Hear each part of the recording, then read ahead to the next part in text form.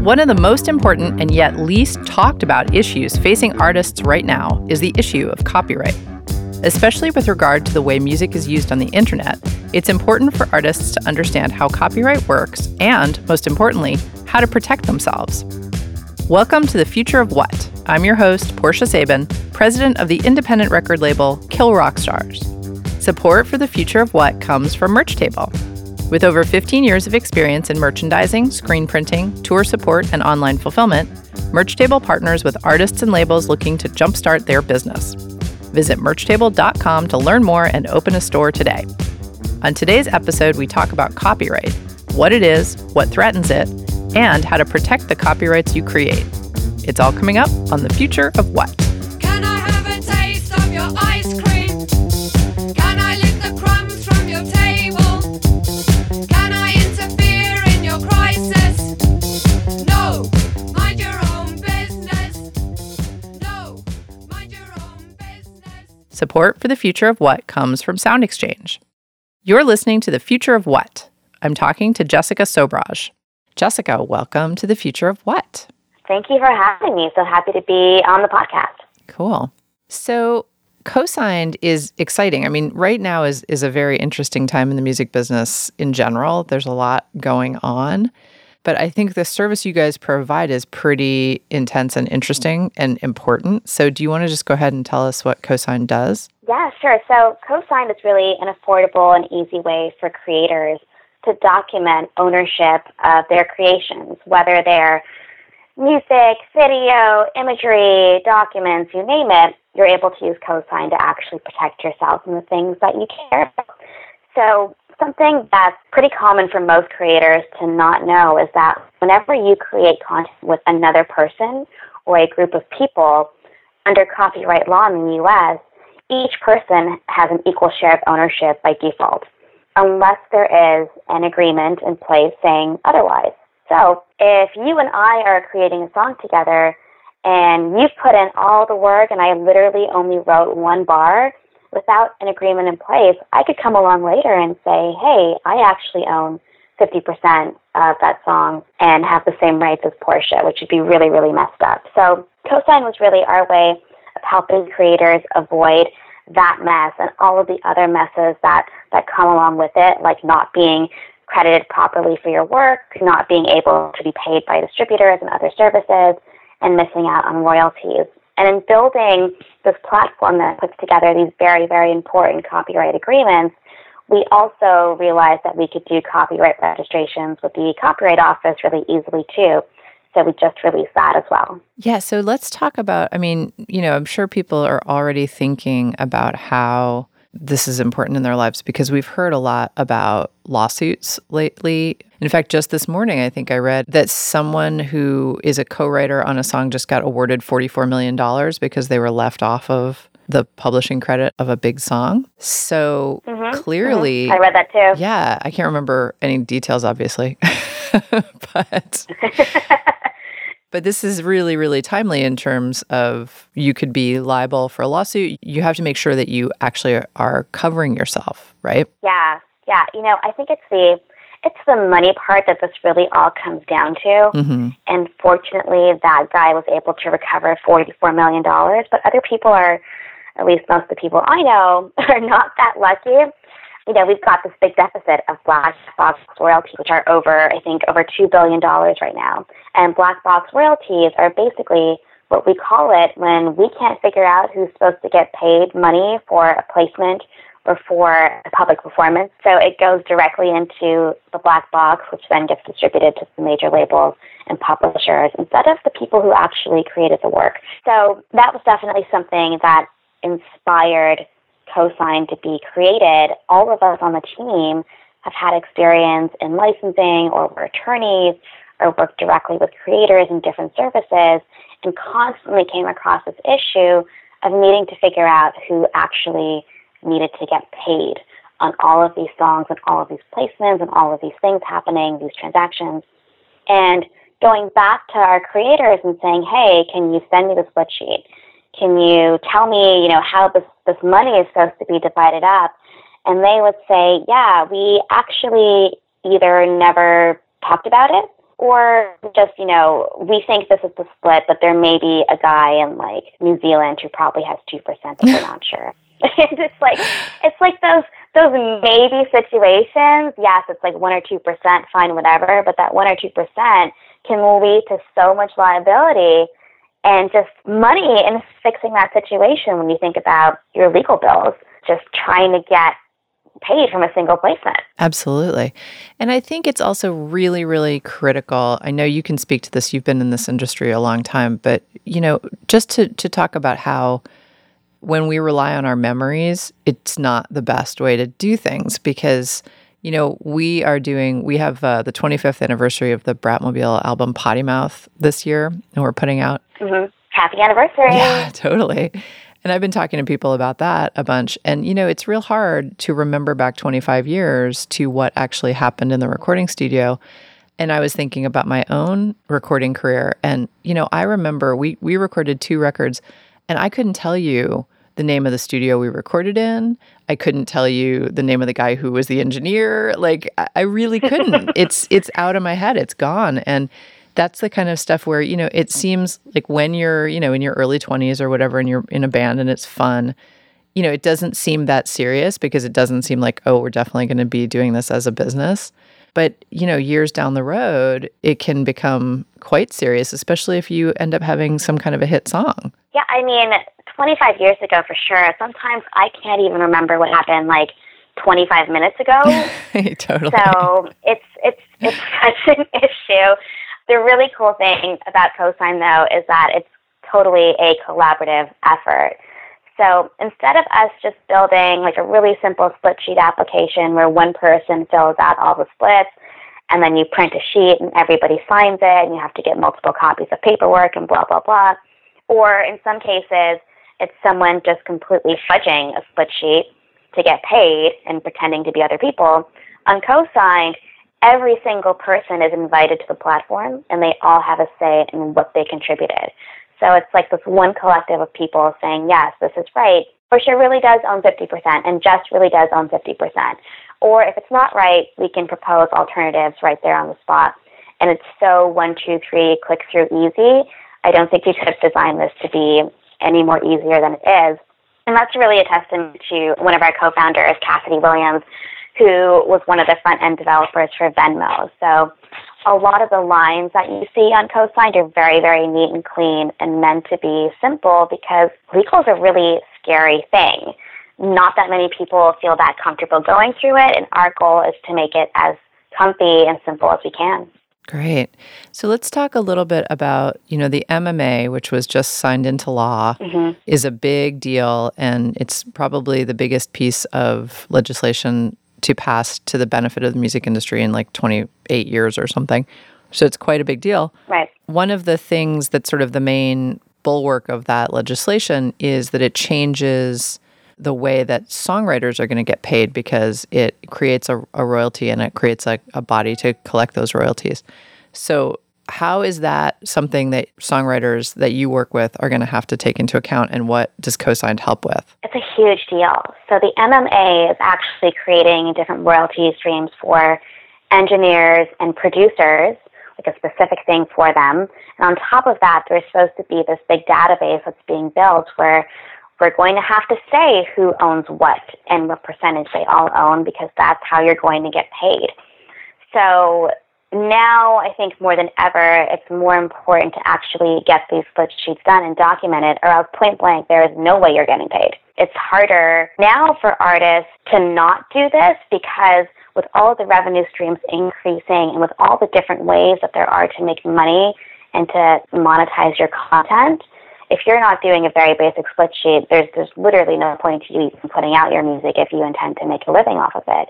Even some of the major distributors now are requiring that you submit your split sheet and sound recording ownership information up front, or they won't represent you. One, they don't want to get sued. And two, they want to make sure that they're protecting you and themselves and getting people paid. So now let's talk a little bit about my least favorite topic in the music industry, copyright. And the reason that I have a problem with copyright is that it has been real difficult throughout the last, my 20 years in the music business, it's always been sort of difficult to understand and time-consuming and expensive to register a copyright with the U.S. Copyright Office. But can you first explain to us why that is actually necessary? Sure. So if you're ever going to actually pursue an infringement or an exploitation of your content that you didn't authorize, in order to be able to file that suit, you have to register your work with the Copyright Office. And when you do so, you're guaranteed a minimum of $150,000 and plus some extras for each infringement that you actually win in court. But again, you can't get there unless you actually register. And so some people, for like forever and ever, have been doing this practice called the poor man's copyright, which is a practice of mailing yourself a CD or like mailing yourself a hard drive or whatever you created, and having that suffice as your official date of creation and existence. It's a tangible record of something you created. And so you do have rights the minute you create anything, but in order for you to actually go ahead and collect if someone infringes on those rights, you have to register with the Copyright Office. Now, totally get what you're saying. That interface is not the best interface we've seen to register things. It's really hard for the average creator to kind of navigate and figure out, what application should I be choosing?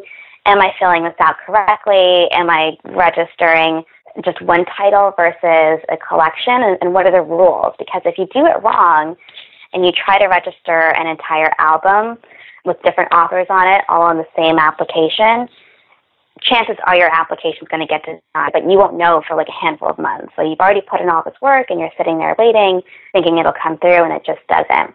So our goal in creating our copyright registration service, which gets to the Copyright Office, is to guide the average creator through it in very, very basic non-legalese and put up some roadblocks. So if you try to do something that we know the Copyright Office won't accept, we're going to stop you and say, hey, wait a second, you messed up. Can you go back and fix this or fix that? And that way you're saving yourself time and money as opposed to just submitting it blindly and waiting to hear back on a denial. So that's really something we've been focused on, is stripping away all of the unnecessary tidbits and the things that might be confusing, and really just helping creators figure out what are the most basic and required fields I have to fill out, and how can I port my existing co-signed information onto my application to get that done even faster. So if you're like a co-signed power user and you've already been using us to do all your split sheets and your other agreements,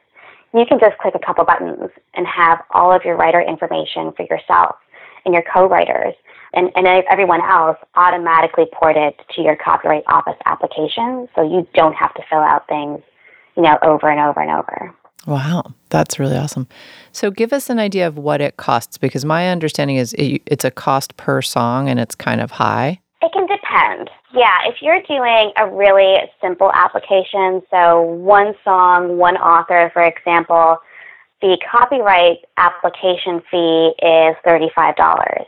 If you're doing anything more complex than that, which most of us are, then the filing fee is $55. So CoSign adds a $29.99 admin fee on top of that, which still makes us one of the cheapest and most effective ways, probably the most, I think, in the entire industry to register your content. I know some other sites charge upwards of like $100. And again, for us, we're all like creator-centric here, so we wanted to just make this as affordable as possible, and we found that was the sweet price point for that. Cool. Yeah. No, because that's something that not only artists need to worry about, but labels and everybody who's involved in the business. It's quite a big deal. Yeah, and I think there may be some talk about the fees going up too. Yeah. On the Copyright Office's side. Yep. So there's that to consider. There's a lot of things happening right now around, I think, the office just trying to become more modern, and they should. Like, major props to them for doing that. And there's some great legislation coming out right now that's on the floor for consideration. That's all about making it easier for creators to actually file these infringement suits. Because, again, there's like significant legal costs behind doing that too. Yeah, absolutely.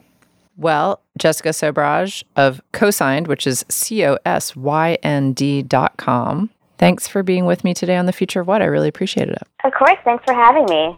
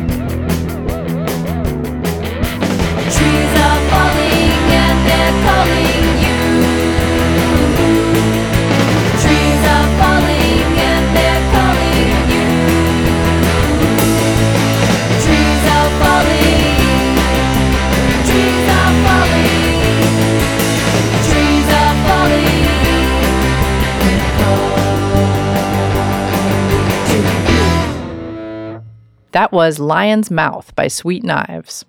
If you're enjoying this program, please subscribe to our show on your favorite podcast platform and leave us a review. Follow us on Twitter at KRSFOW and subscribe to our newsletter to find out what's coming up next. You're listening to The Future of What? I'm talking to Peter Von Shaver. Peter, welcome to The Future of What? It's a privilege. We're so glad to see you. Thanks. So our topic today is copyright.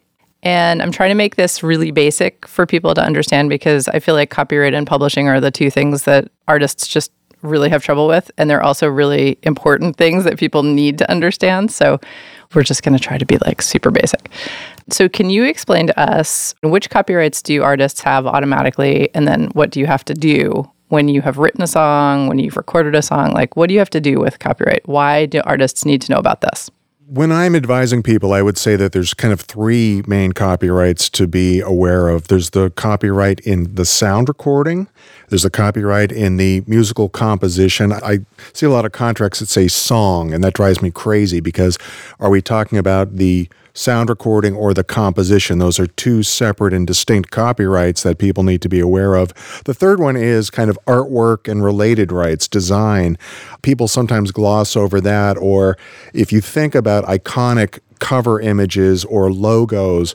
Logos veer into trademark, but for cover designs and stylized logos, there's a lot of value in those, and people should own and be aware of the copyrights in those as well. Excellent. So how do artists go about protecting their copyrights? The kind of gold standard insurance policy is registration through the Copyright Office. There is such a thing called a common law copyright, meaning that it is true that once you fix a song or a composition or sound recording in some kind of physical format that you can reproduce it from, you do have some rights to it, but they're largely unenforceable rights. So registering those works, and the term registration is also used in reference to ASCAP, BMI, and CSAC. So in theory, if you are a songwriter or publishing company or don't have a publishing company, you're self-publishing, you should register those copyrights with both the Copyright Office officially and with your PRO, ASCAP, BMI, CSAC. Excellent.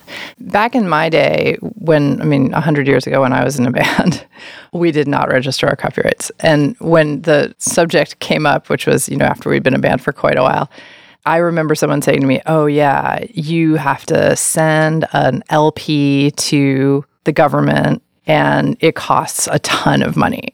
Like, I remember that it being seen as like a huge obstacle, like really difficult to do. Now, I understand that's not the case anymore. Well, it's super cheap. It always was. Mm. And really, doing an album's worth of either sound recordings and or compositions, it's $55 for one registration. You can also register individual songs for $35 a piece.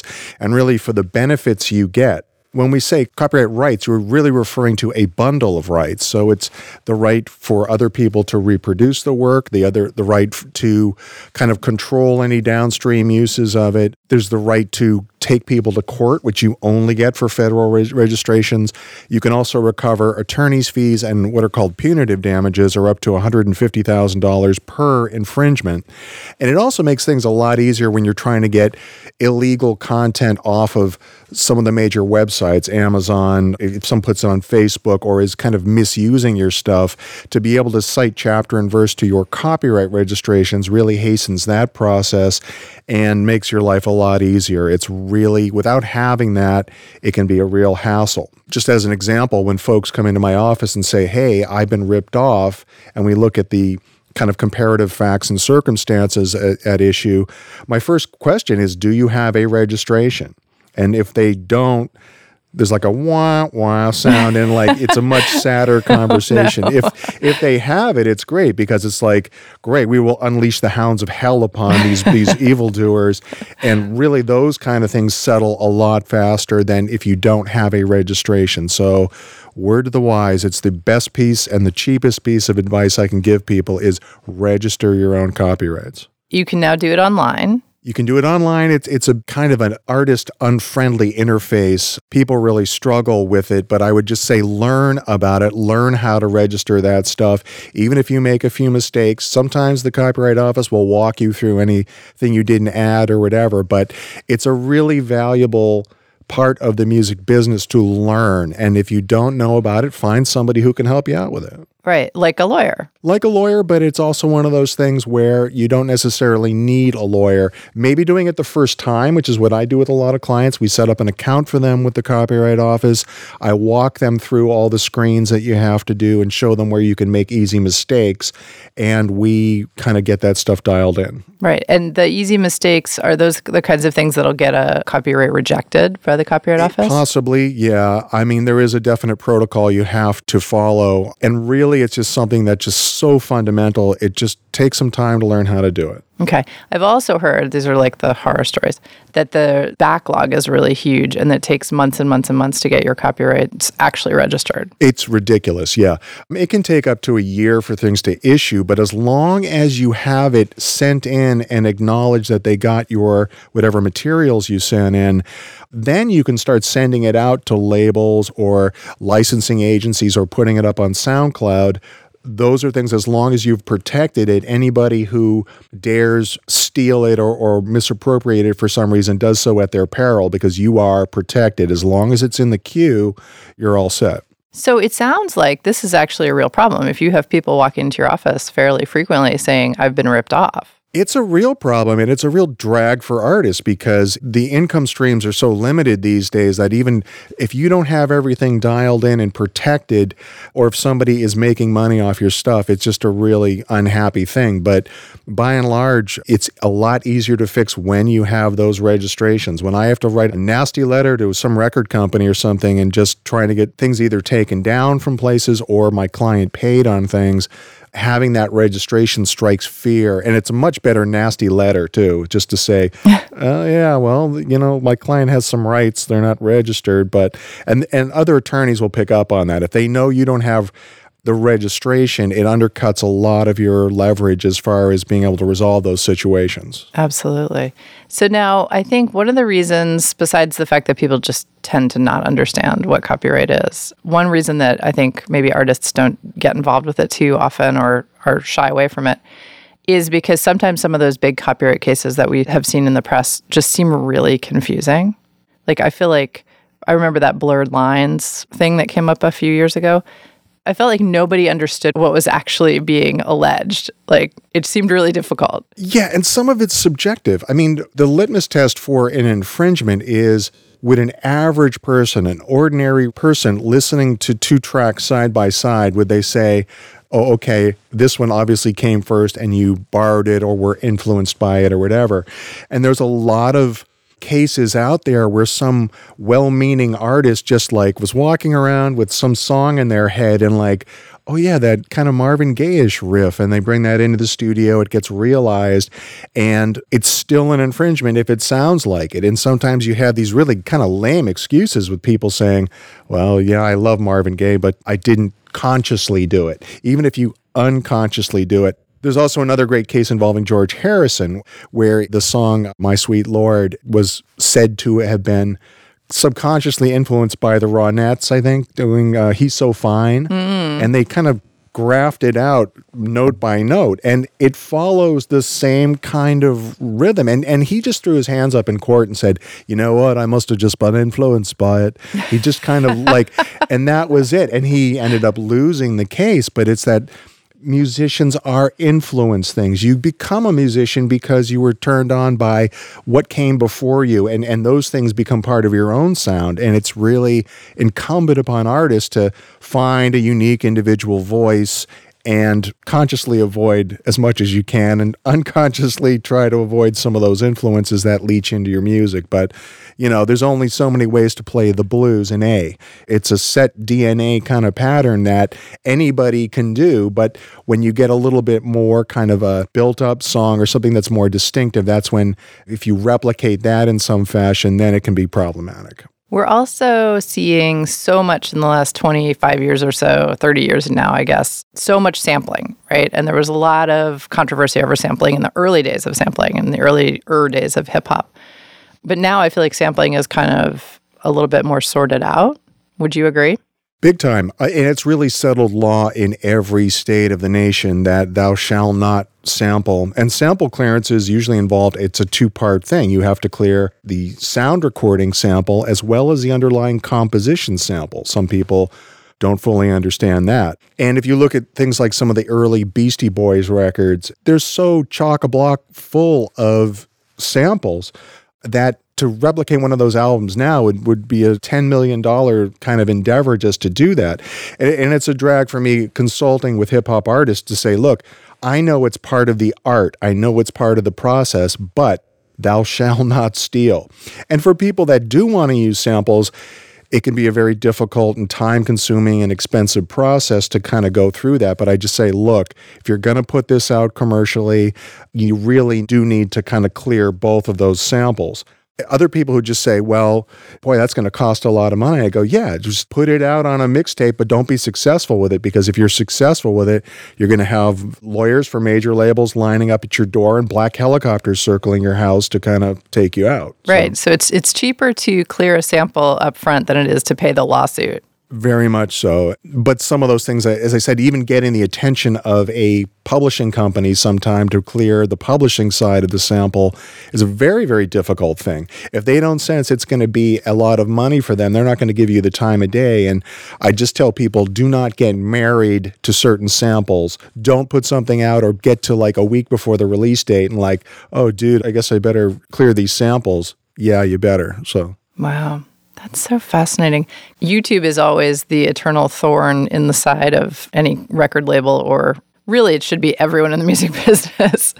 If it's not, I'm surprised. Because YouTube is really like that, only on a huge scale. It's basically like the one place where everyone is allowed to just use other people's creations in a way where we don't actually have consent. That's the bottom line. We don't have a free market solution to setting the prices for the usages, and we don't actually have consent because the way that DMCA has been structured, there's no such thing as take down, stay down. And it becomes a giant game of whack-a-mole, which is kind of a drag. I have one client, the cellist Zoe Keating, who she does these really intense kind of instrumental works, and people love them. And then by her own count, I think found like 13,000 examples of somebody using her songs in cat videos and whatever else.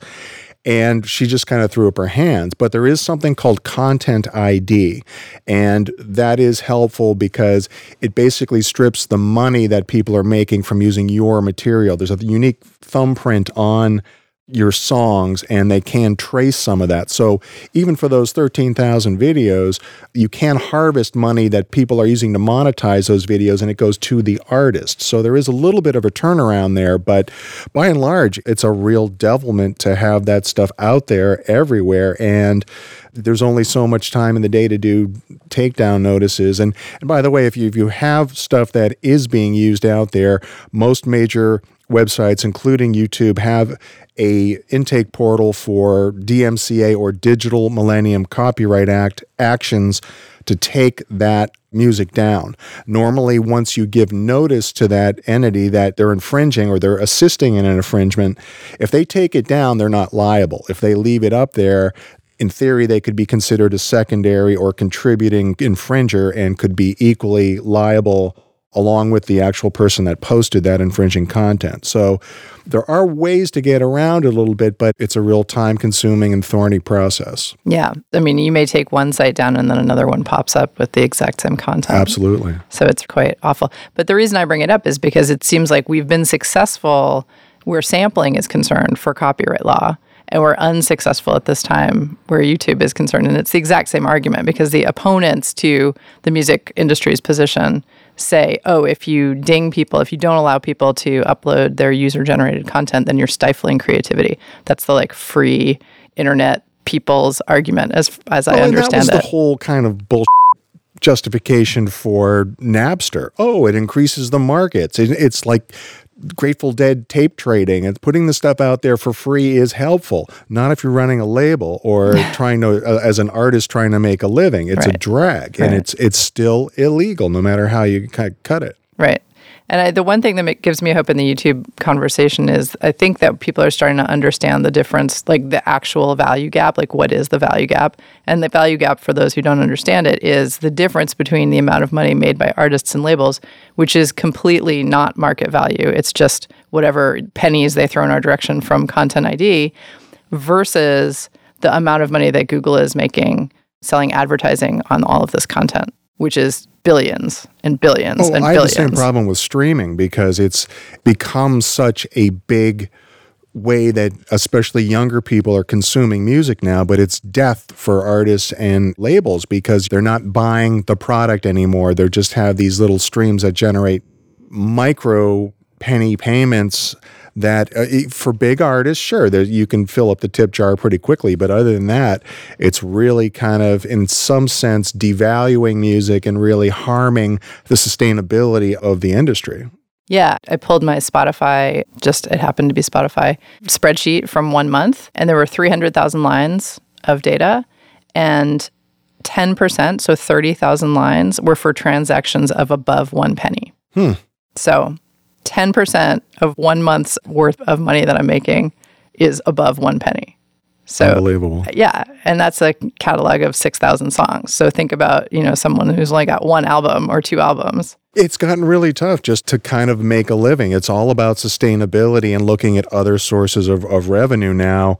Things like licensing, it really has come up quite a bit. I do a lot of work with that. And if you own the copyrights to things, it used to be you don't have to have a label to do it, but I'll bring up the example of Zoe Keating again. She owns all her own sound recordings. She owns all her own publishing.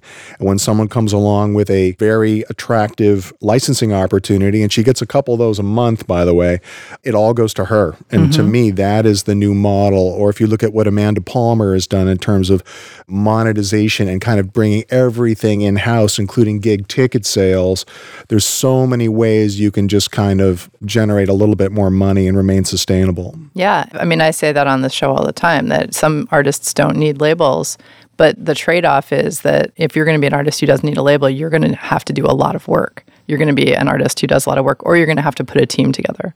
And that's just how it works. I mean, labels basically are teams for artists to help them. I mean, labels, it's all about advertising and maybe tour support and PR. There's so many reasons why you would want to work with a label. But again, most independent artists have to wear 7 hats as far as being the musician and everything on the business side. Right. And I feel like that's unfair to artists. I mean, at some point, I wish we could get back to a place where artists could be artists and make a sustainable living and not also have to be like a recording engineer and a mastering engineer and a publicist, all of these crazy things. As long as they don't become attorneys, I'll tell you that much. And I will say this, it's really incumbent upon all artists to get hip to the music business end of things. The more you know about that, the less you are going to get hosed by some horrible situation. And if you talk to people who've been in the industry for a long time, they all have horror stories, which I love hearing because, oh, great, another cautionary tale that you probably could have avoided by registering your copyrights or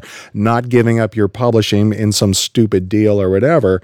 So a little bit of knowledge and constant learning about this stuff. And I would encourage all artists to, the more you know about it, the better off you're going to be. So yeah, it's great to be creative all the time, but there's also that other side of it. Yeah, and that's why I do this podcast. So thank you for saying that, because that's the point of what we're doing here. It's like we want the people to understand, because honest to God, an informed artist is so much more interesting to me than someone who knows nothing about the business. Because guess what? This is my business. Like, therefore, it would be great if you want to come work with me if you kind of know something about what the heck is going on. Oh, I'd say about 5% of my client base understands the business side to a good degree. Everybody else is just, I'm just encouraging them, learn about this stuff. Right.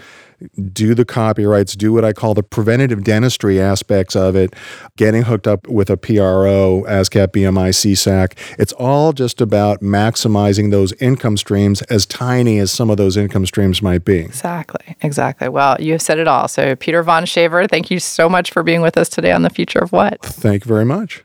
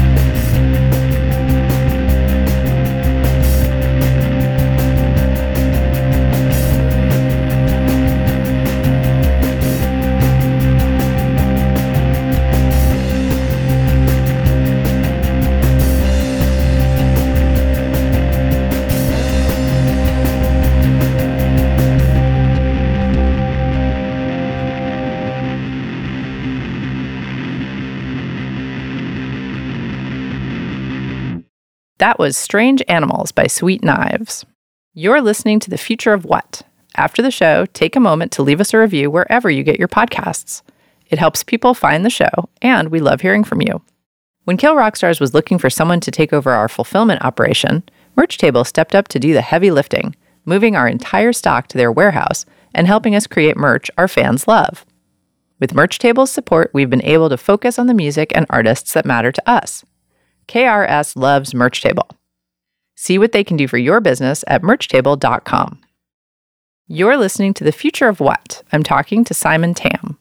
Simon, welcome back to The Future of What? Thanks so much for having me. So nice to talk to you, as usual. So let me give you a little lowdown. This episode is going to be about copyright, and I'm trying to make it as basic as possible because I think that, copyright along with publishing are like the two most difficult things for artists to understand. And they're also, of course, two of the most important issues for them to understand and areas of music. And you've gotten, at this point, a lot of experience, possibly inadvertently, with copyright law and how copyright works. Yeah, between copyrights and trademarks, all I need to do now is invent something and get a patent. Yeah, exactly. Then I'll have the entire trilogy of IP law down. Yeah, it's the trifecta. Exactly. So do you want to just start by talking a little bit about, what is important about copyright? Why should artists understand what copyright is? Sure. I think the most important thing about copyright is that it affords protection for your rights, for your music and for your lyrics. It also can relate to things like arrangements of existing music. So if you take an old song that you have and maybe you add an extra chorus or you change the bridge around, you do some other things to it, you still want to be able to protect that. And in order to do that, you actually have to register a copyright for your music. And what's interesting is that because it actually is complex, because not only can you get a copyright on the original work itself, but it also has to do with the tangible object, like the recording of it itself, the album, the physical CDs, or even the notes and words written out on sheet music as well. And where do you have to go to get this copyright? You have to get it from the government? You do, yeah, the U.S. Copyright Office. Now, there's this kind of old urban legend that if you mail a demo tape to yourself, that it actually gives you copyright protection, but that's not how it works, unfortunately. All you're doing at that point is just paying for postage. Technically speaking, you do have some copyright rights. You own your music the moment you create it. You own the lyrics the instant that you actually write down your lyrics. That's always yours. But in order to be eligible for copyright protection, you actually have to register it through the Copyright Office. And thankfully, these days, it's a little bit easier than it used to be because you could do all of that online and it isn't that expensive either. You can usually do it for about $30 and upload your entire album all at once and get it all taken care of. So $30 for your whole album? Yeah, roughly. I think it's $35 for what they call the ecosystem, which is the online registration. It used to be a more expensive because you also had to ship copies of your music or CDs and things to them. But now you can just upload everything. And you can even do it the moment you begin working on an album, just to let them know it's a work in progress. And then as soon as it's created and finished, you just upload it. That way you have the copyright origin date a little bit earlier than the actual release date of the album. So your rights go a little further back. And is that how you do it now when you're writing songs? Yeah, as soon as we start working on an album or a collection of things, I just begin filing something because you pay the fee and then you can just start adding stuff to it. As soon as you know, okay, these are the songs that are going to be on the release, you can begin doing this. And it just makes it a lot easier if you build it into the process. Kind of like if you start thinking about how am I going to promote this record? How am I, who's the right audience for this? If you just build that into the process of the creation of your music, it just makes it a lot easier. It almost becomes second nature because that's just part of putting out an album these days. It's okay, well, obviously I'm going to upload it to iTunes and Spotify and all that stuff. But in addition to that, US Copyright is going to be another platform where you're going to distribute or send your music to. Right. So let's talk a little bit about the things that can go wrong with copyright. Like if you don't file your copyrights on a song, if you don't get yourself protected, what can happen? Well, you actually are limited in your ability to enforce your copyright if somebody else is ripping off your music or your lyrics, or even worse, if somebody else has a registered copyright for a very similar song, you might be up against them as well. So having that stuff registered in advance just allows you to not only protect your work, but also have that date that the work was created. And it also kind of serves as a notification that, like, hey, we actually have registered this through the U.S. Copyright Office. So it's getting the full protection of the U.S. government with the Library of Congress. You just have more protection for yourself in case something does go wrong. Now, the other part of this is that you have to register it correctly. So if you register your album incorrectly, like if you accidentally mark the wrong category of like the type of work, then you're going to have to start all over again. So it is a little confusing the first time around. And if folks are like totally lost on it, you can always ask an IP attorney to help you with it. And even at that, it won't cost that much money. I would just say it's just like getting insurance for yourself. It's just a good idea to get it done early so that you don't have to pay a lot more later on down the line. Right. Now, it makes me think of the controversy that was in the news a couple of years ago. That song, Blurred Lines, I guess it was the estate of Marvin Gaye that was suing and saying that there was copyright infringement. Yeah.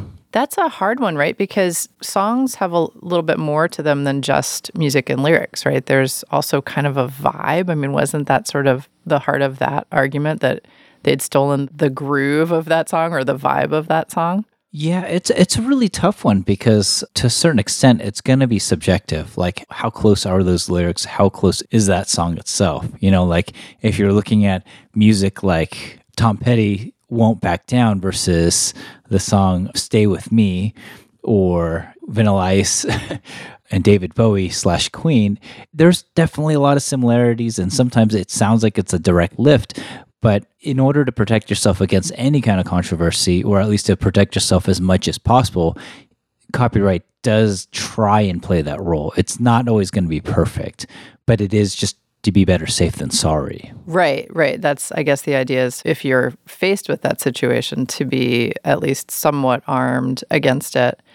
I mean, I have trouble, I guess, in this day and age, what with all the YouTube uploads, you know, just the ton of user-generated content that's put on the internet every single day. It just seems like enforcing the copyrights that you own could be easily a full-time job. Yeah, it's definitely a challenge. And thankfully, there's a lot of companies that help kind of automate that process. So if you're uploading your song and you have a distributor like CD Baby or a DistroKid or something like that, a lot of times they have software that tries to match other people's uploads, especially in YouTube. Facebook's kind of catching up in this area. But, you know, as far as the major kind of distribution outlets go, they try and catch that using an automatic software, and they'll flag it for you. That way, if someone else is using your song without your permission, you can do something about it. The same thing goes in reverse. Like if you cover somebody else's song, you actually might get flagged for it. I've even had it where sometimes people will flag my own videos of my own music, and then I have to prove that I own the copyright so that I can get that takedown notice gone. Oh my God. Yeah. Wow. I'm always impressed with how much you do for your band. You know, I really feel like you go the extra mile in a serious way that a lot of people don't even think about doing, you know. So just to sort of round out the whole world of copyright, like, do you have any suggestions for other bands, you know, things that you would say are just best practices? Yeah, I mean, I would say definitely just build that in. The moment you start writing songs and you start assembling them and thinking like, okay, we're going to record this, we're going to put this out somewhere, or even if you're going to take it on stage, definitely register for the copyright, but also sign up for something like a pro or like a performing rights organization such as ASCAP, BMI, or CSAC, because that's just like an additional layer of protection. And also it ensures that you get royalties for your music if and when it is used. One of the things that I also kind of made a general practice is that I registered all of my music with ASCAP, and as soon as I'm done playing a show, I upload my set list so that I can collect royalties for the music I just played on stage. Yeah, right. That's an excellent idea. And I think it's a pretty decent amount that you get for that set list. Yeah, I mean, if you're on tour, every little bit helps. Exactly. Well, Simon Tam, it's always educational talking to you. Thank you so much for being with me tonight again on The Future of What. Thanks again for having me.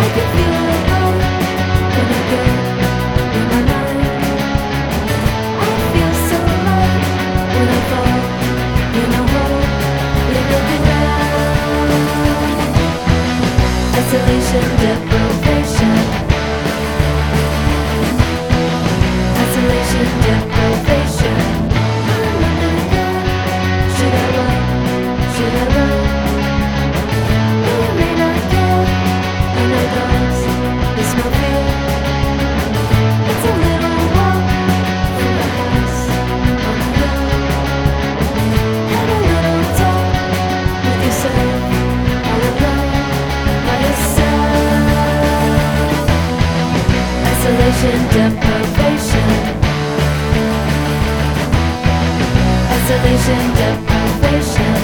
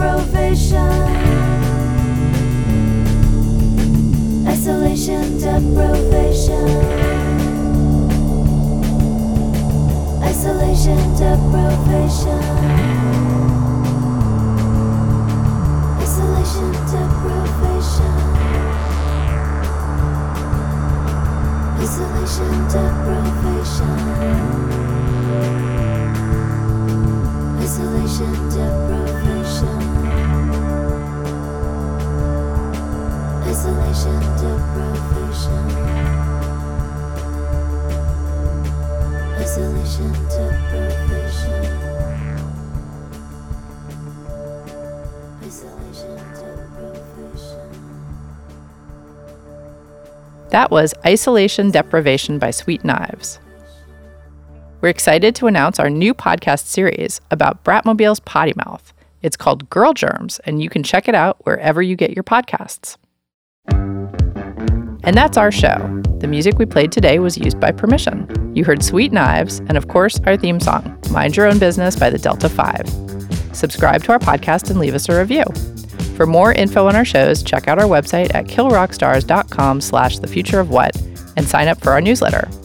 Our program was engineered by Brent Asbury at Beta Petrol and is produced by Will Watts and Anna McLean. I'm Portia Sabin, president of Kill Rock Stars. See you next week.